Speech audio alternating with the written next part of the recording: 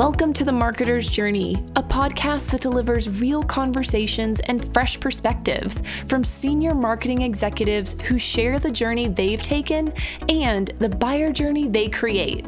And now, here's your host, Randy Frisch. Welcome to The Marketer's Journey. I was really intrigued when my team introduced me to Allison Lowrie. She is the CMO at Vacasa. And Vacasa, if you're not familiar with it, is a great way for people like you and me to get away, to get into a home that we don't own, but we get to experience for a week or more, hopefully a lot more these days. And they have really scaled as vacation rentals have changed in terms of how we think of a vacation. This company has over 35,000 properties that they manage and over 8,000 employees on the ground helping with this. Allison oversees a team of 60 to 70 marketers there, and we dig into how her career has continued to follow a path of these two-sided marketplaces. Think of Vacasa, and they need to sell to the homeowner as well as the vacationer. At the same time, other stops in her career like Angie's List, now Angie, was an opportunity again for a marketplace. Prior to that, back at cars.com, you see a trend of two things. One trend is being in a very emotional place, which is the home. And the other element is that marketplace. We dig into both here and how you as a marketer can think about building a team and going to market with those challenges.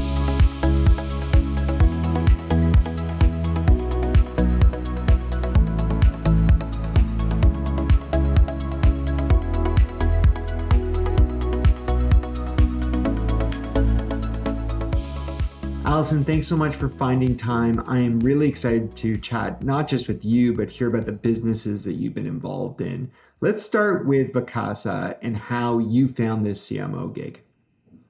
Great. So thanks, by the way, for having me. It's great to be here. How I found the Vacasa CMO gig.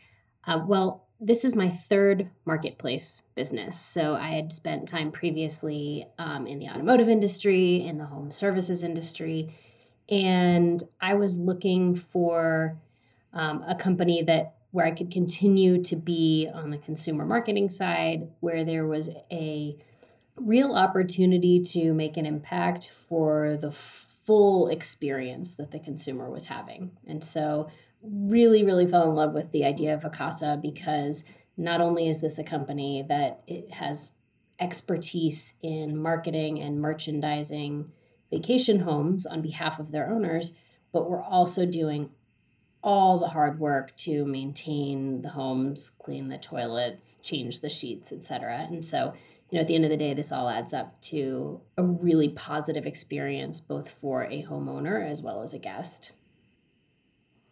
So I definitely want to get in more to this term experience because it's one that I talk about all the time. And I think it's something that we obsess over. But I want to come back to your point of the connection between a number of your career stops. And there's two things that I look at them and see similarity. One you hit already is the marketplace component, but the other is the focus on the home.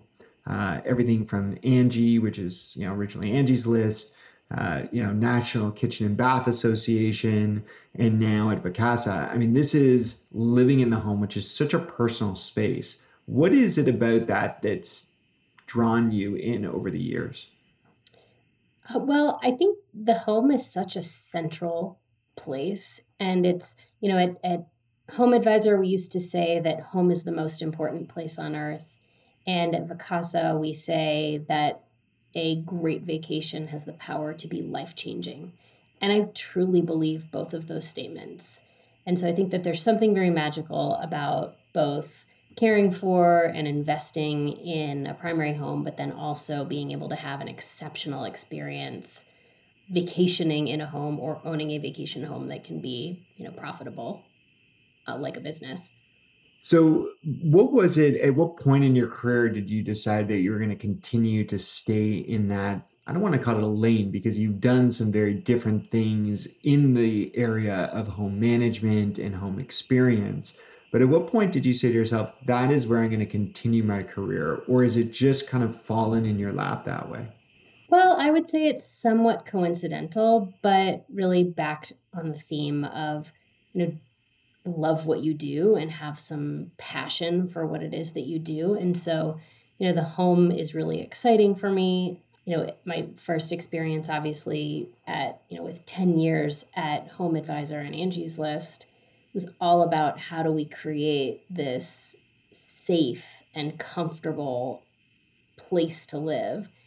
And with Vacasa, I definitely didn't go out specifically looking for another brand or business that's centered on the home. But what I realized is that this is an area where I've developed some expertise and where, I feel really excited and jazzed about the idea of helping people both make the most of their second homes or helping guests find exceptional experiences in one.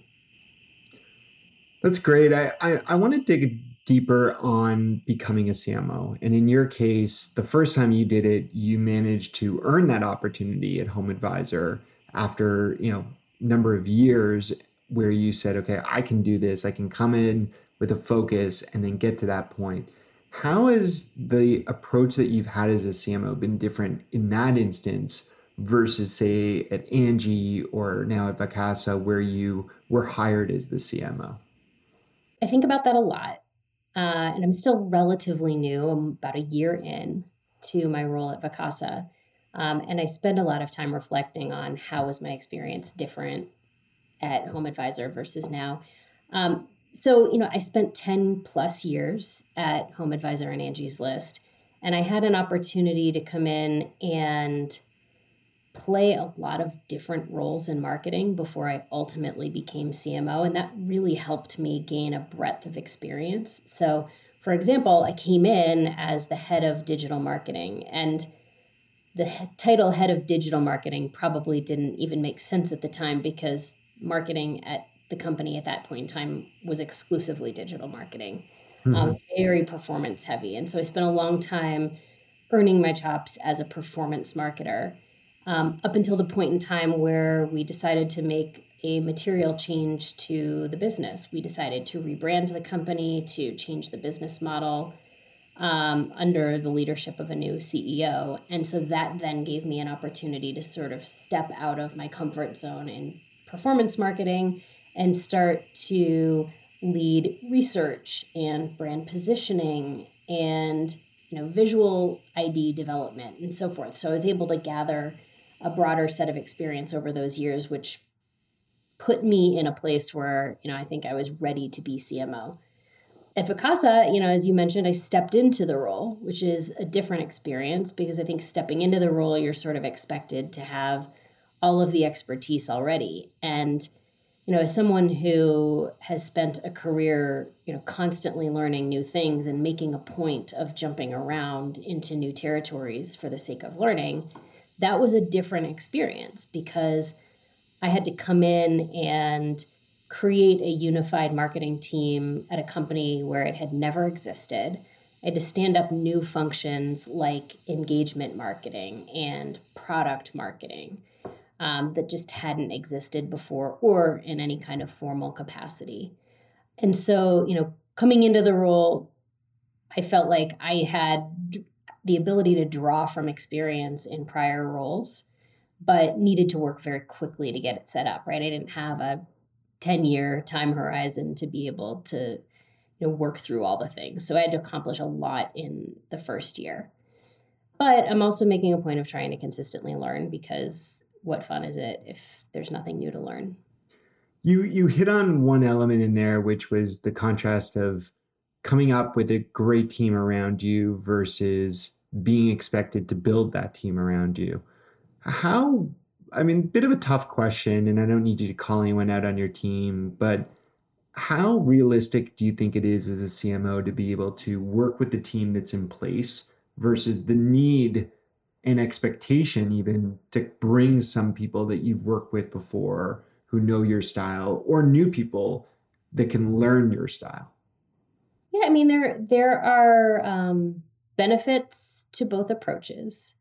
My current team, I came in and I got to know the existing leaders more so than trying to evaluate them individually. I came in and said, okay, well, what are the problems that need to be solved, and do we have the right people in the right places? And In several cases, absolutely, I inherited a really, really high performing team. And then in areas where we just did not have that function stood up, I had to make key hires. I have a combined team right now, and I really value the experience and tribal knowledge that some of the people who predated me bring to the table. And I also value the fresh set of eyes and thinking that some of the new team members bring. It's a nice balance that you get to have in that situation, and it's never an easy adjustment for those who are in place. To have a new leader come in, let alone new team members who are going to sit beside them. But perhaps with that balance, you can create a new team on each go. Allison, we're going to keep you around. We're going to take a break. We're going to hit on probably another area that you opened up with, which was the reality of the marketplace, the two-sided impact of going to market at Vacasa. Want to improve the buyer journey for your customers and your prospects? Look no further than our presenting sponsor, Uberflip. Named a leader in content experience by G2 and a leader in content activation by Forrester, Uberflip will help you accelerate every buyer journey by creating bingeable experiences that will allow your prospects to consume more content faster. Companies like Trimble, Wiley, and 3M are using Uberflip to power their go-to-market strategies, and we created one just for you. Head to uberflip.com/journey to see how Uberflip can help you leverage the power of personalized content experiences.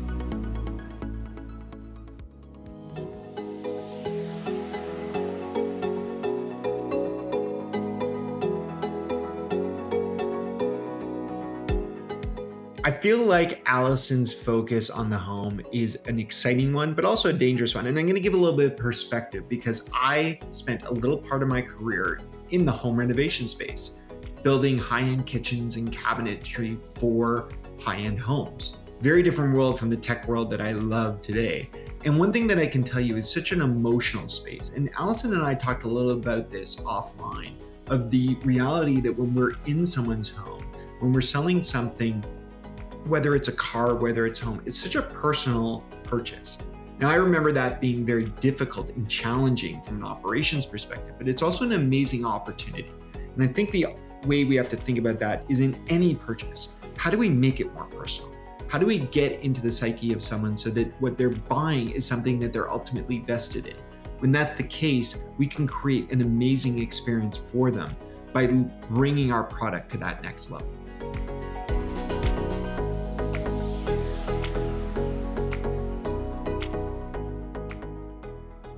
Right out of the start of this podcast, you highlighted a really interesting part of your career, which is a focus not just on the home, but on companies where there's a marketplace. And a marketplace, for those who don't follow, is this idea of two different segments that you have to market to. You've got the buyer and you've got the seller in some cases, defined in different ways. How have you structured teams around that? So that's right. This is the third marketplace business that I have been at. The first was cars.com, which was a marketplace for car sellers and car buyers to connect. The second was Home Advisor and Angie's List, which is a marketplace for home services. And now at Vacasa, we are a marketplace connecting homeowners with those who would like to stay in those homes for vacation. And so any type of marketplace business presents a unique challenge and opportunity for marketing. The challenge being, how do you identify your two really unique audiences and make sure that you're constructing programs that speak to them in the right ways and that accomplish your goals, knowing that they're very different. But then how do you also present a common or unified view of the brand? And so, I've structured teams in a handful of different ways. In some cases, my marketing teams have been unified around both sides of the marketplace. And in other cases, they've been completely separate. So a good example would be that several years in at Home Advisor, we actually had a distinct marketing organization tied to marketing to service providers, and then one that was uniquely set up to market to homeowners in need of services. At Vacasa, we are somewhat blended, meaning we have a specific performance marketing team that is dedicated to bringing on new homes and homeowners under management. And then we have a separate practice that is uniquely tied to driving guest demand in the form of bookings. But we have a handful of teams that sit in the middle, whether it's product marketing or engagement marketing or the brand marketing or the content teams that serve both sides. So It's really interesting, and it's got to be tricky to be the CMO leading these different teams, but also connected teams. A question for you, and I don't know if you've thought about it this way, but leading into this podcast, my excitement around this was you always hear a CMO say, I'm either a B2C marketer or I'm a B2B marketer. In your world, I feel like with that description, you need to be both. So where do you look for inspiration and how do you try and guide your team? Is it the B2B mindset or B2C, or is there something in between there? well, in the case of Vacasa, I would say we are more of a B2C to C company. So both of our core audiences are ultimately consumers. We work with homeowners and we work with guests, which is unique and different to the past two marketplaces I've been at, where there's been a much more clear divide between B2C and B2B. I suppose you could argue that the homeowner side of our business at Vacasa is more like a B2B marketing play because in many cases, our homeowners are treating their property like it is a business. They generate revenue from it. Regardless of the label, whether it's B2B or B2C, this is where I have to think through how do you get deeply into the mindset of whichever side of the marketplace you happen to be thinking about at any given moment. And so we do a lot of research. We have a lot of customer outreach to try and understand what's on the minds of our core audiences. And you do have to stay nimble and flexible because you're right, as a CMO of one of these types of businesses, like I have to be thinking about each side almost in equal parts, but there are not always similarities in terms of how we talk to or think about each of those different audiences.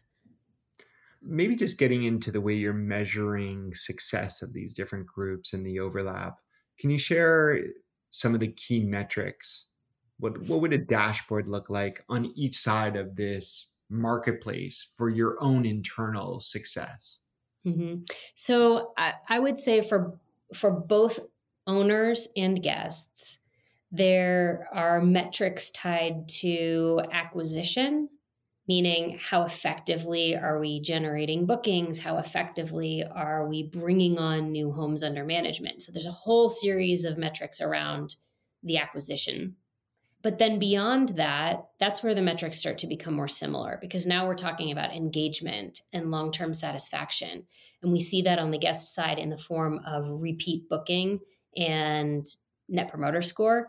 And on the owner side, we see that in the form of retention and various pulse measurements of customer satisfaction. So I love that you brought it there because we started off this conversation today and you hit on the word experience. And I said I wanted to come back to that. So what is that one guiding metric that you rally the company as a whole around to determine that success? Because it's one thing in a hotel environment if the guest is happy at the end of the day. But to your point, it's not enough for the guest to be happy. You also need this business who's choosing to partner with you to live at that level. So how do you find that unifying single metric, or does it not exist?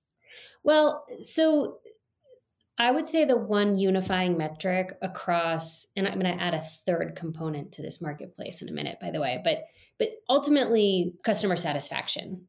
And we use Net Promoter Score across guests, across owners, and we also measure it among our employees.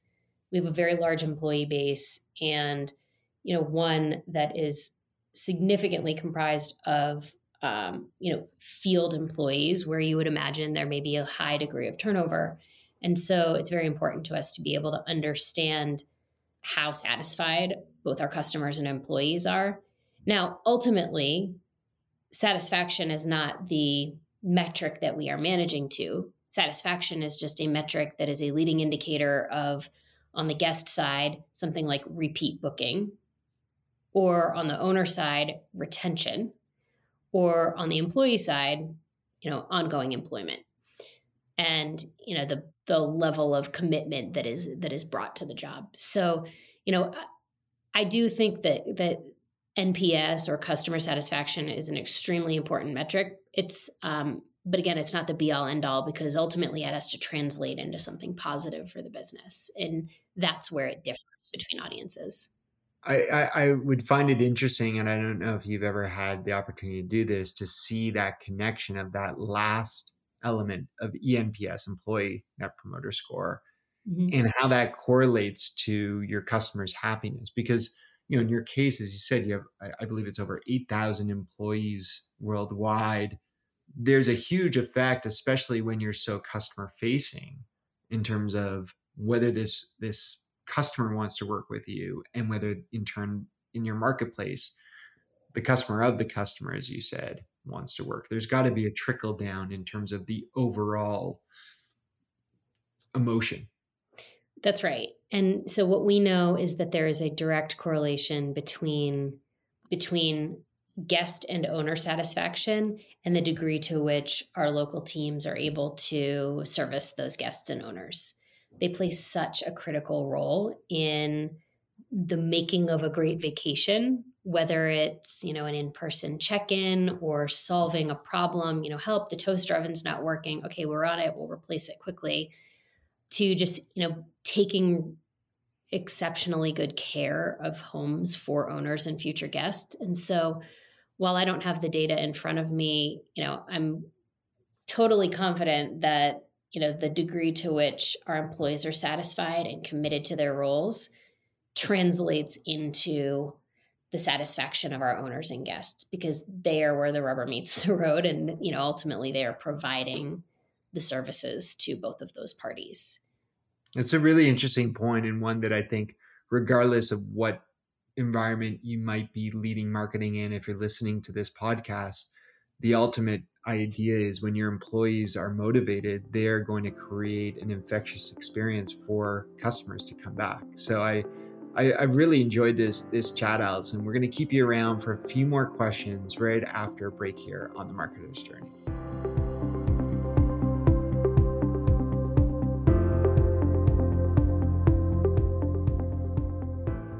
That conversation with Allison is really interesting to me, and the simple correlation between ENPS, Employee Net Promoter Score, and NPS, the satisfaction of our customers. Now, Allison, after we chatted, told me about a fantastic book, and I plan to read this one. It's called Setting the Table by Danny Meyer, and it's the founder of a number of high-end restaurants, as well as the very popular Shake Shack. And the idea there is, if we make our employees happy, then there is a simple correlation to making our customers happy and ultimately our investors happy. This is very logical. And think about the amount of interaction you have with a brand through the company. That doesn't matter if you're in a service industry or if you have a tech support team that's answering phone calls. When they have a good vibe, when they have a good approach with customers, it is infectious. And that is how best brands are created and how retention ultimately is locked in.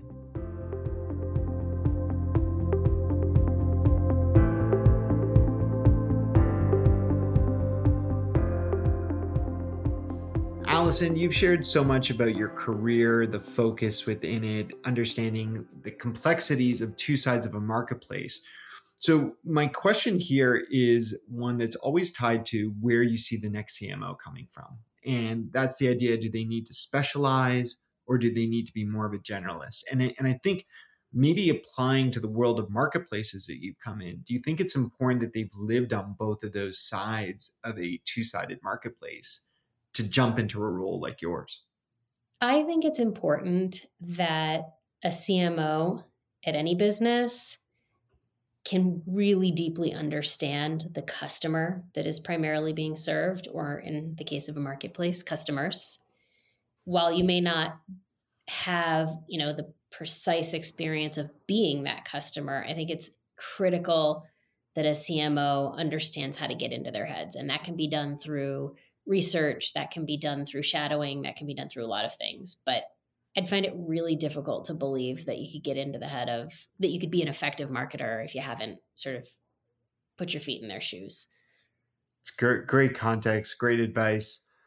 So let's switch over a little bit. We breezed over the importance of content as we were talking about, the two sides and who we need to bring to the table.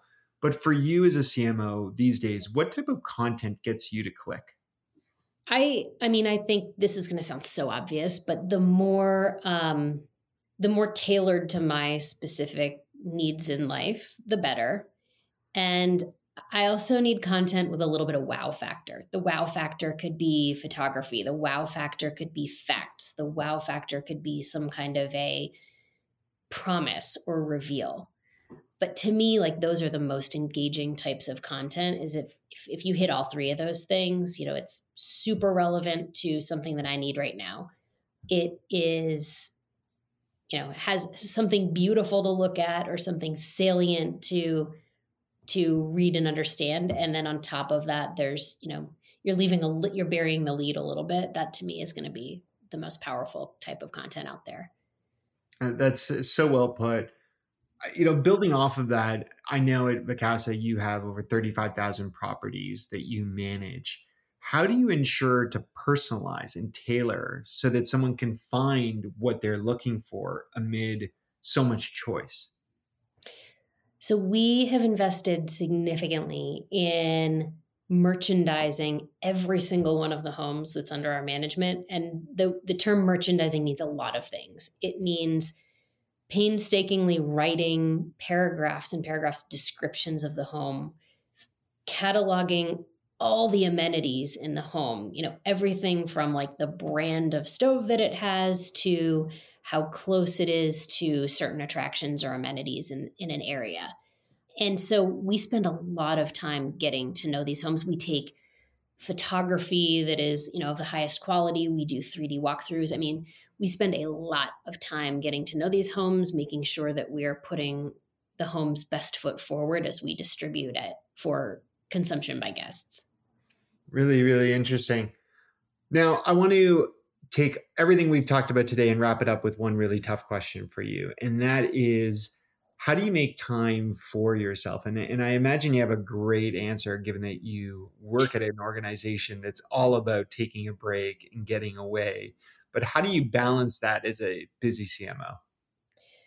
Well, I don't know that I have any secret sauce here, really. I listened to, it was a recording online of someone giving a commencement speech at, prestigious university. And they basically said, I may appear as though I'm succeeding on the outside, but oftentimes if I'm succeeding somewhere, I'm failing somewhere else. And I heard that and thought, wow, what a depressing thought, because we've sort of been made to think that we can have it all. But the reality is, I think that I just have to manage expectations for myself really carefully. I'm somebody who wants to succeed at everything, but the reality is, on some days I'm going to do really well at certain things and fail at others. And it may be the complete opposite a week later. But just, having realistic expectations that it's okay to not always be on top of every aspect of your life, as long as you keep a long-term balance. So I guess in short, I don't think that there's such thing as tying up any given day with a nice bow, but I do think over time you can manage to do and achieve all the things, as long as there's recognition that, like, there's going to be some failures on a day-to-day basis. I absolutely love that. I think you took what you first heard as depressing and turned it into some realism with some optimism when you look at it in the balance. This entire podcast has been so valuable to everyone tuning in. I thank you so much, Allison. If you've tuned into this one for their first episode of The Marketer's Journey, check out all the other guests that we've had. Every CMO's path is a little bit different. Yours, no doubt, is taking its own journey, and hopefully one day you'll be on this podcast to share it. Until next time, thanks for tuning in, and thanks to Allison Lowrie. You've been listening to the Marketer's Journey podcast. Big thanks to our sponsors at Uberflip, who help you fuel demand generation with content for an accelerated buyer journey.